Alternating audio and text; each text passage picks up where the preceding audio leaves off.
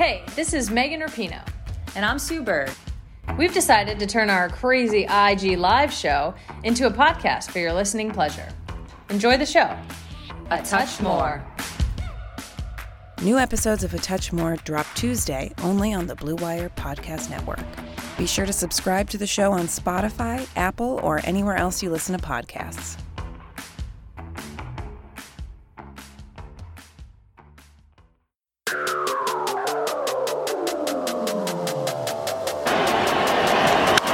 Breeze hits it in the air to center. We will see you tomorrow night. That is driven out to left center. Forget about this one. Drive home safely. 1-0 walk-off. Here comes Joy. Here is Junior to third base. They're going to wave him in. The throw to the plate will be late. The Mariners are going to play for the American League Championship. I don't believe it. It just continues. My, oh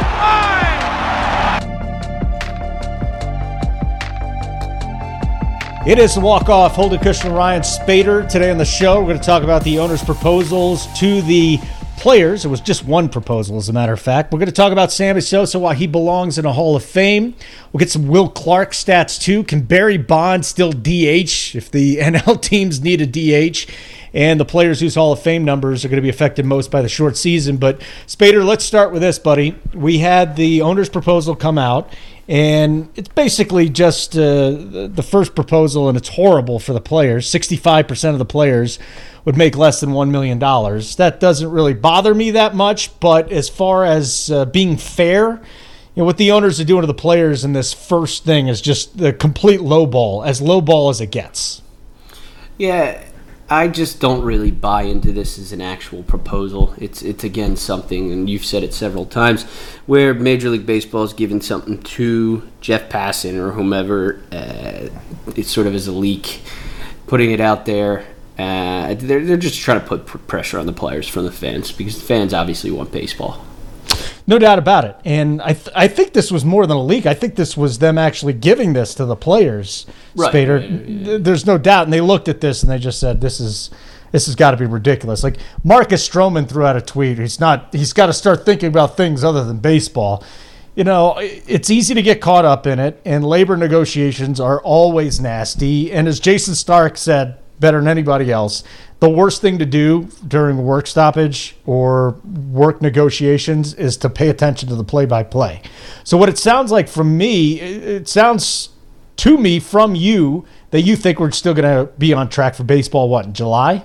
Yeah, I think we're going to get some baseball in July, and I just think it's a really bad look on Major League Baseball to have this come out the same day that the NHL did everything perfectly. Well, I'll say this again. Why are they waiting so long? They've had a long time. They've had 2 months to figure this out. And it always happens this way with negotiations. But you've had 2 months to figure it out, come up with plans, come up with safety plans. Maybe the safety plans take a little bit longer because things are very fluid and we're learning new things about the coronavirus all the time. But to do this here and wait till the last minute, and the NHL is probably coming back, the NBA is probably coming back, they had better have opening day by July 4th, or I think they're screwed. And I'm telling you, if they don't play, this will be more damaging than the 94-95 strike. And I've told you the story a million times. I didn't watch baseball in 95. The only thing I watched was Cal Ripken Jr. setting the Ironman mark. The next year, 96, didn't watch baseball until the World Series. They are about to do some major damage if they don't get back out there, Spaeder. Yeah, and the thing that I don't really understand with the owners is how they cannot be bullish on their own investments here. The players, I mean, it's awful to call a human being a commodity, but the players are like the owner's stock, and they're just not invested. They're not long on their own investments, and we've seen this time and time again with 94 and 85, with 1987, with 1981, and it just is history repeating itself. So if we don't get a season, it's not going to be because of COVID-19. It's going to be because of a strike or a work stoppage. No, if they don't get a season in this year, the owners will be devastated for years to come. They're going to sit back on their television money, but the attendance is going to be down. You would think at least, right? It just depends. How much are you starving to get out to a game? Like I say this now, I will not watch baseball next year, but I get paid now. I'm get paid to talk about baseball. I have kids. I want them to go to the games, but I still believe that if they don't play this year, and the possibilities out there, and think about this in your head, Spaeder. I'm going to finish my thought, but like out of 100%, what chance do you think they're not going to play? I still think that it's going to happen, but this could be a catastrophic blow to Major League Baseball if there's no games. And they're also, right now, every second that they're not out there at least getting into spring training or some type of training, they're losing out. Because this is their opportunity to be the number one sport in the country, okay? This is their opportunity, and right now, the NHL and the NBA have their shit together a lot more than baseball does. I mean, you're singing my favorite song. Major League Baseball has an opportunity to capitalize on a bad happening, on a international pandemic. The first international incident this show has seen since the one we had when we were the Best Baseball Podcast. Simon Chattington. But it's in a position where it seems that it's failing, and I say Major League Baseball is failing to do so. I just have a difficult time believing that they're not going to do whatever it takes to get a season in, even if it results in owners losing money. Because if they lose money this year, well, then they stand to potentially gain it in the future. And I know people like to call out the owners because they're, wealthy and greedy and all this thing, but the fact of the matter is you generally don't get wealthy to the level of these guys without having some sort of intellect. And I have to think that somebody's in their ear saying, hey, if we don't play baseball this year, regardless of whether it's going to cost you guys money, profit, what have you, it's going to be devastating for you long term. It is. And the other thing I think about is whether or not the owners actually have no problem with the season not going on, because they might lose money. So they're losing money hand over fist, but now you don't have any fans, and you're paying your players without any fans, without any concessions, without any parking, which is really where they clean up in TV money, but they're also cleaning up with the tickets, with the concessions, with the parking. So I do wonder if there are some owners out there like saying, screw it, especially the smaller markets. The Pittsburghs, the Oaklands. Why are we even going to bother doing this if it's going to cost us more money to play as opposed to just sitting out? The reason they're going to do it is because it's going to cost them more money long term. It's going to cost them profits in the future. I'm hoping that they see this, but as I've said before, the owners have made this mistake in the past where they don't do what's best for the long term, and because of the short term. In this case, an 82-game season, it might cost them money. For whatever reason, they're blinded by that. The other thing that I've taken out of this whole mess for quite some time, Spaeder, is the spitting thing, because you're not allowed to spit because of COVID.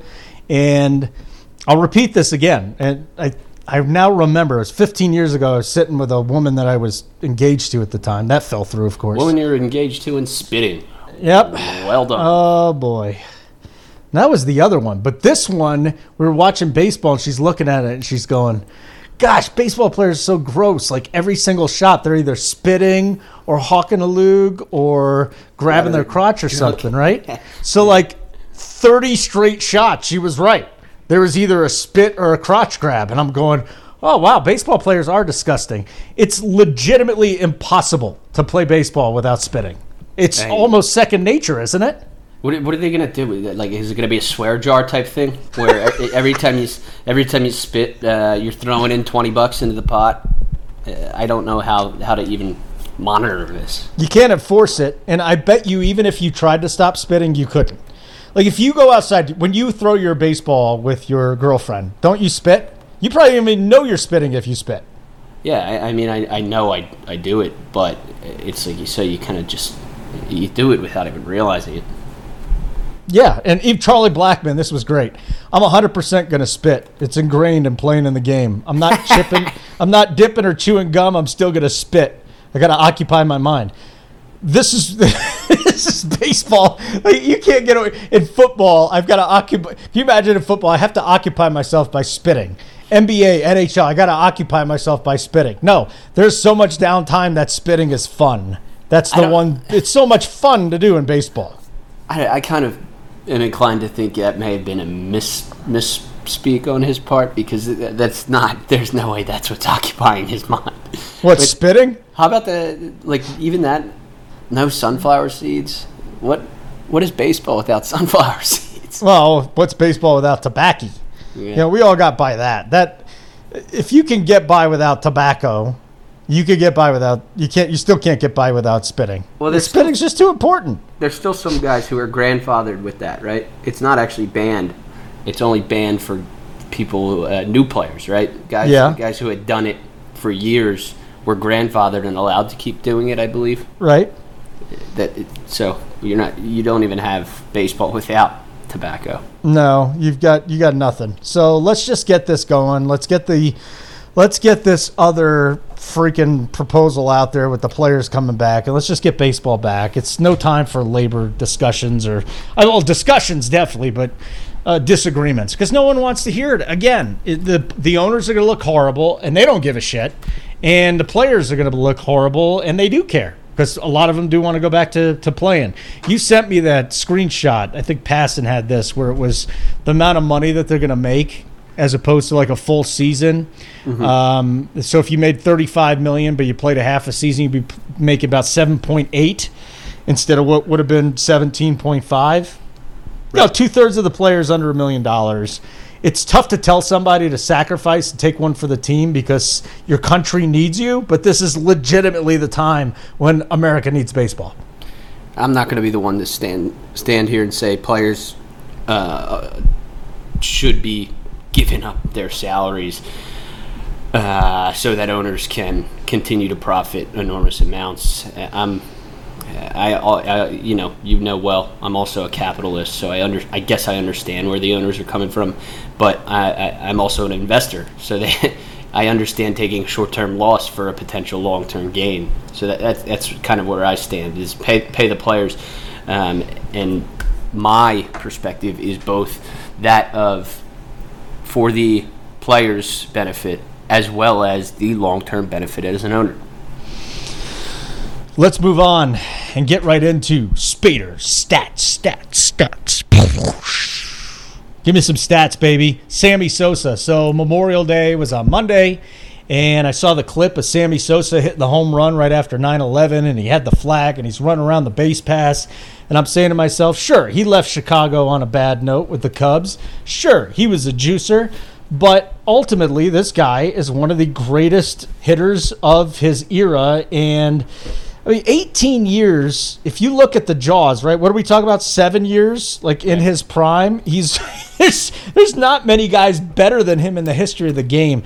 I look at Sammy Sosa. I get it. People think he's weird. He's going through all these changes physically with his skin color. I got no problem with that, but everybody's making fun of him for that. Forget about it. Let's just look at the numbers. You look at the era he was in, fine. But we've got seasons, and I know a lot of you don't care about RBI. 66 home runs, 158. 63 home runs, 141. I mean, he had 160 RBIs in 2001. This guy did it at such a high level for such a long time. He belongs in the Hall, Spaeder. Yeah, I absolutely agree with you. And I want to tell, before we get into the numbers, I want to tell you a quick story on Sosa that always makes me laugh. I remember occasionally when somebody follows me out of nowhere, I just click their, and when I say out of nowhere, not associated with a tweet or anything, because occasionally they get a tweet that catches fire and I'll gain a couple in bunches, but a single person, and I'll click their bio just out of curiosity and read it. And I remember I followed this one guy back because he had the greatest bio I'd ever seen. It said, I got a light-skinned friend look like Sammy Sosa. Oh, Jesus. Got a dark-skinned friend look like Sammy Sosa. Poor Sammy Sosa. He's a weird dude, and he kind of went off. I'll tell you what pissed me off the most, and I'll never forget this. When he was in front of Congress, and they asked him for his deposition, he's like, "Me, I don't speak English," or I don't. He went through an interpreter, is what it was. Right. And I kind of look back now, and I say, if I was in another country and it was my second language and you put me up in front of the most powerful, people in the world outside of the president and the VP, and they had to go listen to me, I kind of understand where he was coming from. He did puss out, but you know who else pussed out? A guy you and I both respect from a playing standpoint, and Curt Schilling. He's another guy that completely pussed out up there. So after time, it makes things a little softer. You're not as upset, and I think we just look back at Sammy Sosa. Please give me some stats. This guy was so amazing. So first, he was actually originally signed by the Phillies in 1984, but Really? it was voided. It was voided because he was only 15 years old. So that's how good of a baseball player this guy was, is that they knew at 15 years old this guy was going to be a major leaguer. Now, of course, the contract was voided, and he went on, played for the Rangers and the White Sox and then the Cubs. I think Woody had stints with the Rangers again and then the Orioles. But his Cubs is his best time. So you got Sosa from May 22nd, 1998 to June 2nd, 1999. He had 76 homers and 170 RBI over a 162 game span. So he didn't end up with the home run record, with exception to, I believe it was number 66, where he held it for a few minutes. But he did have those spans in there where he was hitting 60, 65, 70, 76 home runs over such a one season, 162 game span. One of my favorites on Sosa is he has the record for most 3-homer games. He had 6 of them.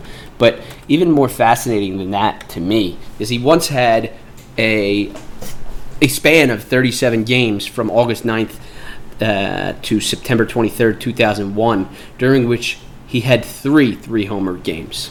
3 3-homer games over a 37-game span. And then you got Babe Ruth and Henry Aaron, who have 3 such games combined for their careers. That's 5,801 total games played. Sosa, unquestionably one of the greatest sluggers ever. I really enjoy his. You look at his stat sheet and it's weird because he hit the 66 in 98 and then 63, 50, 64, and 49. But the only years he led the league were when he hit 50 and 49. He didn't lead it any of the years that he had 60, despite the fact that he owns 37.5% of all 60 homer seasons in Major League Baseball history, because he was always outdone by somebody, be it McGuire or Bonds. And then just the last one I got, you got to go with number 21, Sammy Sosa, hit 21 home runs over a 22-game stretch from May 25th to June 21st, 1998, when he joined in that home run chase. And during that span of 22 games, he had a 1,066 slugging percentage. I'm just looking at Jaws here, so it's the heart of the career, and he was just kind of average for right fielders, which shocks me. He of all time. Let's see here. So your right field Jaws leaders: Ruth, Aaron Musial, Ott, Frank Robinson, then Clemente. You got to go down. Ichiro is 16, Reggie Smith is 17, and then Sammy Sosa, followed by Winfield, your boy Abreu, Vladdy Guerrero, and Barry Bonds, who was not in right field, who was out in right field for, not his whole career whatsoever. But isn't that fascinating? How you just look at the numbers. I say, guys, Jaws must be off the rails here. And really, he's in Hall of Fame territory, but he's not in the top 5 or 10. Well, I think Sosa takes a hit defensively because he was actually a fantastic defensive player for the first half of his career. Defensive run saves in seasons with 15, 20. I think he had 27 one year. But then later in his career, the defense kind of waned, where he was a negative value player. His value was, of course, for the most part, in his offense. And he had that span that we talk about, the 98, 99, 2001, and 02, where his offensive WAR, just offensive, and versus his WAR itself was 34. and he had total 33.1 total WAR over that span, but with a negative defensive wins above replacement. Hey, let's stay a little old school here. Talk about a guy. I actually found my 2 autographs that I have from Will Clark. The Natural, Will the Thrill. His rookie cards back in 1986, 87. More valuable than Barry Bonds. Seriously, when the rookie card craze was going in the heart back in the mid to late 80s, it was Wally Joyner and Will Clark that first year. I mean, those guys really just took the scene. And I always thought Will Clark was going to be a Hall of Famer. I think I paid $20 an autograph, come to think of it. And I remember him signing the cards, not saying much. The thing I remember more is about him banging Rafael Palmeiro's wife. You didn't know that? I'll have to get that story for you. Hold on. What? You mean to tell me... They were teammates in college. Hold on. You mean to tell me the dude who was doing the Viagra commercials... Maybe that's why. Maybe that's why. Yeah. Oh, that's great. Yeah. So... poor Palmeiro. What's that? Poor Palmeiro, 3,000 hits, 500 homers, not in the Hall of Fame. And allegedly banged Rafi's wife or his girlfriend and stole her and then ended up marrying her. It was just a disaster. Yeah. Will the Thrill. But they were college teammates and major league teammates too. But anyways, please, I went off on the rails here. This guy was supposed to be the next great player. I think he was a great player. I got a message from somebody the other day and it piqued my curiosity. I occasionally will get these where people are having debates with their friends or something, and this guy said Don Mattingly, if Don Mattingly hadn't played for the Yankees, he'd be Will Clark. I disagree. Mattingly won batting titles and an MVP, if memory serves correctly. Do you have anything on that? And I looked into it, and I was like, if Don Mattingly didn't play for the Yankees, he wouldn't be Will Clark, because Don Mattingly wasn't Will Clark on the Yankees. I think Clark was better than Mattingly, and I don't think it was particularly close. Mattingly, of course, did have that MVP, but as we've talked about before, Wade Boggs should have won that, or any other number of guys should have won that. Mattingly's teammate, Ricky Henderson, perhaps should have won that. And he won one batting title, not batting titles, as this individual insisted, but as we've learned now, batting average is not the end-all, be-all. And when Mattingly won his batting title, he did so in a season in which he had an on-base percentage that was 3 points lower than what Will Clark had for his entire career. And if you go through the wins above replacement, the sabermetrics, Clark averaged nearly one more win, .784 per 162 games. And he had a 10% better offensive output in terms of OPS throughout his career. So I came to the school of thought again that Clark was better, and it really wasn't even close. And I think, hold on, I just can't wrap my head around this. Will Clark was better than Don Mattingly? I say so, yes, absolutely. How is that possible? That just by the numbers. I mean, I only remember the end of not even Mattingly's career, but the end of Will Clark's career, which I don't know if he had injuries or something, but it kind of seemed to end prematurely, because if you look at what he did in his final season or over his final 162 games, he batted .318, .424, .536. The guy absolutely could hit still, so I'm not really sure why he left baseball when he did. He was still playing a decent first base. He was always an average first baseman fielder. That's where Mattingly did have him, because Mattingly was a great defensive first baseman. But the numbers across the board, I don't know where he falls short. And I think it's a case like when we talked about Rizzo, where he's a first baseman. He was a first baseman who fell shy of a .500 slugging percentage. He was more of a doubles hitter, and didn't have any of those huge landmark numbers like the 500 home runs, let alone even 300 home runs, 500 doubles he was short of, only 2,176 hits. But you look at this guy's career and his body of work, and it's hard for me to say that he doesn't belong in the Hall of Fame, especially when you have people saying Don Mattingly belongs in the Hall of Fame, or he's a borderline candidate. And you look at Will Clark, and he's so much better across the board, offensively anyway. Well, Don Mattingly, in all seriousness, this is the eye test, the best defensive first baseman I've ever seen. Okay, that's the first thing. Second of all, this is baseball in New York. He's a Yankee, so obviously he's going to get. I don't think you should get bonus points for that. No. You don't. You shouldn't, but you're going to get more because you were a Yankee, and that's just the way it is. Okay, you play in New York. That's why Derek Jeter. If Derek Jeter played for the St. Louis Cardinals, he'd still be a Hall of Famer. But do you think he'd be nearly the stud or superstar that we've seen in the past? No. Part of the allure of Derek Jeter was playing with the Yankees.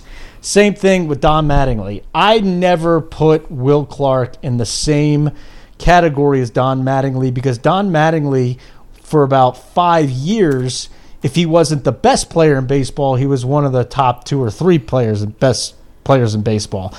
Actually, I would go from about 1984 to 1987. So a 4-year span, Don Mattingly was the best player in baseball. In my estimation, for a 4-year span. And this was back in the 80s, from 84 to 87. I don't think there's any point in time in Will Clark's career that you could say he was the best. I wouldn't say the best in baseball, but Mattingly just he had those numbers at the time, the back of the baseball card numbers that people loved. And again, he played for the Yankees. But you look at 84 to 87, 4-year span, he was only a 25. I say only, it's really good, but it's by far from the best. He was a 25 WAR player. That's 6.3 per season. I have a hard time looking at WAR back then, just because guys were asked to do different things. We talk about that all the time. I don't disagree with you, but then when you look at Mattingly, let's look at what you said, 84 to 87. Mm-hmm. He had the high average seasons and averaged 337 for that span. But then you got a guy like Tony Gwynn, who was 338 hitter for his career, and during that span he had a 381 on base percentage. And I realized that wasn't really a stat yet, but Clark was 384 for his career. And that's the most important thing in baseball, in my opinion, is getting on base. And when a guy got on base as much as Will Clark did at a 384 clip, and then you compare to Donnie Baseball, who during your 4-year span that you're saying he was arguably the best player in baseball, and he averaged 381, well then you're probably looking at Clark as a Hall of Famer, as a better player. In fact, Mattingly only had 2 seasons in which he had an on-base percentage that was better than what Clark had for his career. Clark was sneaky in getting on base. 384 is nothing short of spectacular. You're talking the same level at which Tony Gwynn got on base. And then he had a couple of seasons. I mean, he's one of the guys you don't really talk about who lost out in 1994. He was batting 329, 431, 501 that year. That guy was absolutely raking. Finished 15th in the MVP voting for whatever reason, because that's a fantastic season. And then I look at the adjusted OPS plus, and from top to bottom, he was always above average. He had no season in which he was below average or even average, and he was 137 for his career. And then you look top to bottom, you got seasons where he was 175, 160, 167, 153, 152, 148, 45, 41, 29, 28, 28. This guy's a stellar batsman. He was a stellar batsman. He was also the MVP of the 1989 NLCS. I'll never forget that series because everybody in Chicago was so excited. The Cubbies were back in the playoffs, first time since '84. They're going to win it again. Then Will Clark, he hit 650 with a pair of home runs in that series. Imagine it, 650 in 5 games, and he single-handedly destroyed the Cubs. Single-handedly.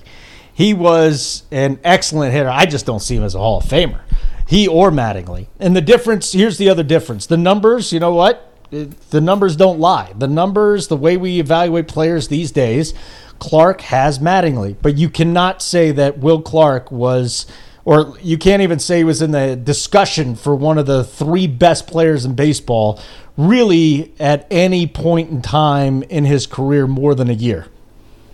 That's how I look at it, going back in time and thinking who the best players were. And, hey, his 1988 season was – actually, if you go back to his 87, 88, and 89, he was terrific for 3 years, and he picked it up again in 91. He just didn't have the same allure, I think, as Don Mattingly. That should not matter as far as the Hall of Fame. I think both of them are short. Do you think he is a Hall of Famer? Will Clark. I'm still out on that. I'm not really sure yet. I definitely think he's more of a Hall of Famer than Mattingly, though. And let me ask you this: you flipped him, put Clark, make him a career Yankee. Do you think he would be looked at entirely differently with that career? The first 8 years of his career when he was in San Francisco, if he played those first 8 years with the Yankees, yes, he would have been the most popular player in baseball. Right, he would have been right there with everybody else. You're kind of answering. And didn't he have a lot better park to deal with in New York too? But if you never saw baseball in Candlestick Park, it was impossible to hit there.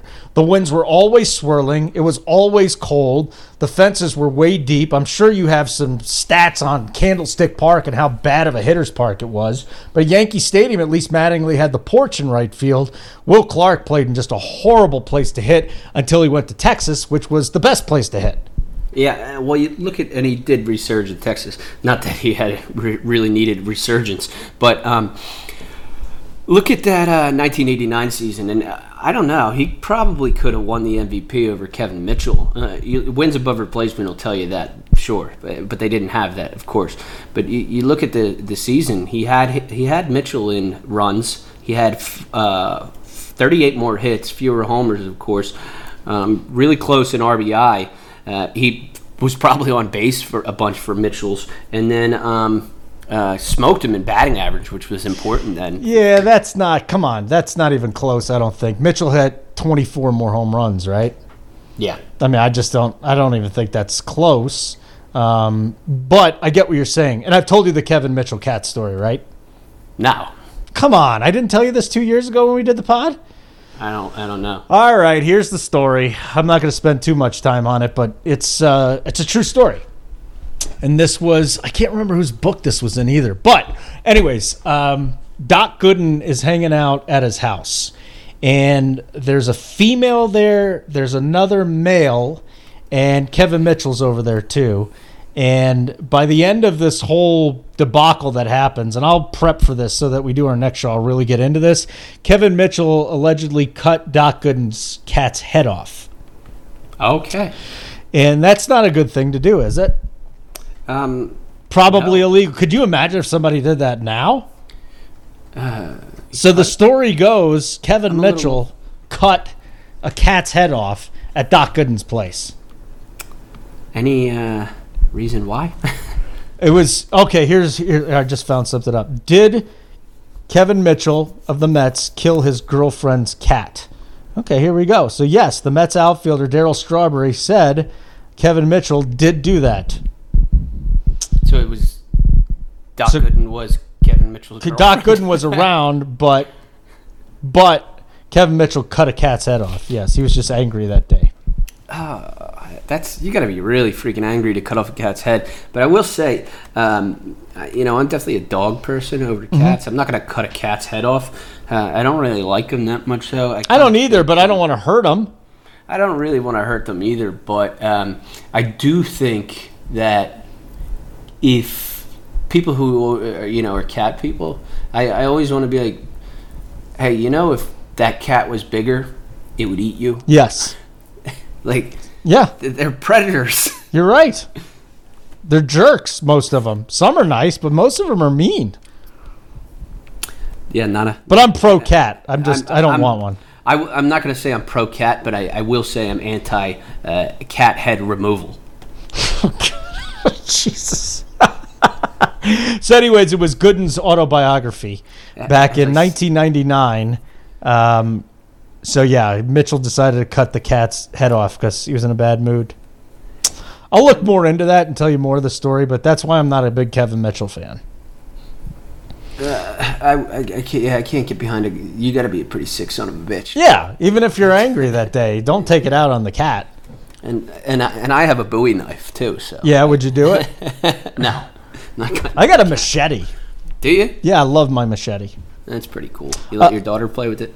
Actually, she tried to chop one thing, and she almost cut my leg off, so I told her to stop. Boy. Yeah, we have one more thing to get to in this show before we get out of here. And you and I had a Twitter conversation about this, or a text conversation. So the National League is going to need DHs this year. What's Barry, 53? Can Barry Bonds still DH? I think Seriously. I honestly think he could still produce at the big league level.